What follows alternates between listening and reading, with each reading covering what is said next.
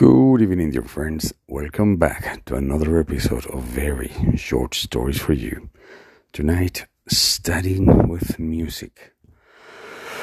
I am very surprised because every once in a while I do the same survey among my students. And this time of the year, about to finish 2023, I decided to ask the question again. Do you guys study with music? How do you feel about it? And this time the results made me think about the first time I asked this question to my students.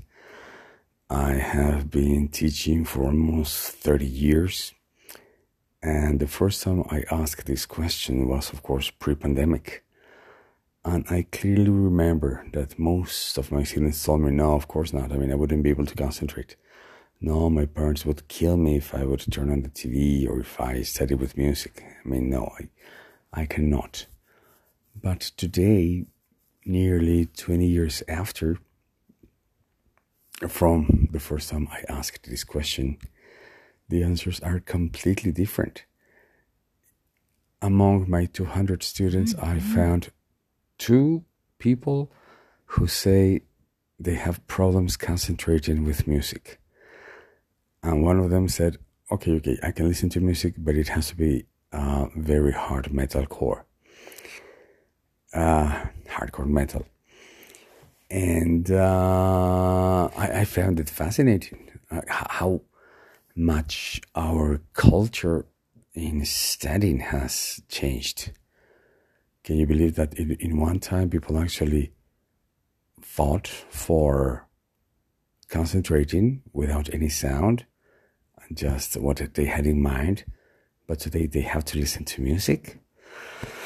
And exploring this new world, I found a group of people who actually study with nature sounds, which I found very interesting.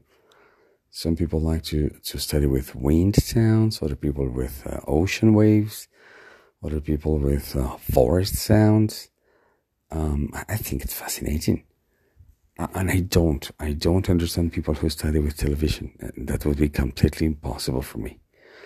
But today, in the new world, apparently, all that is in. That's actually the trend. And of course, the old world is behind. How about it? This was very short stories for you.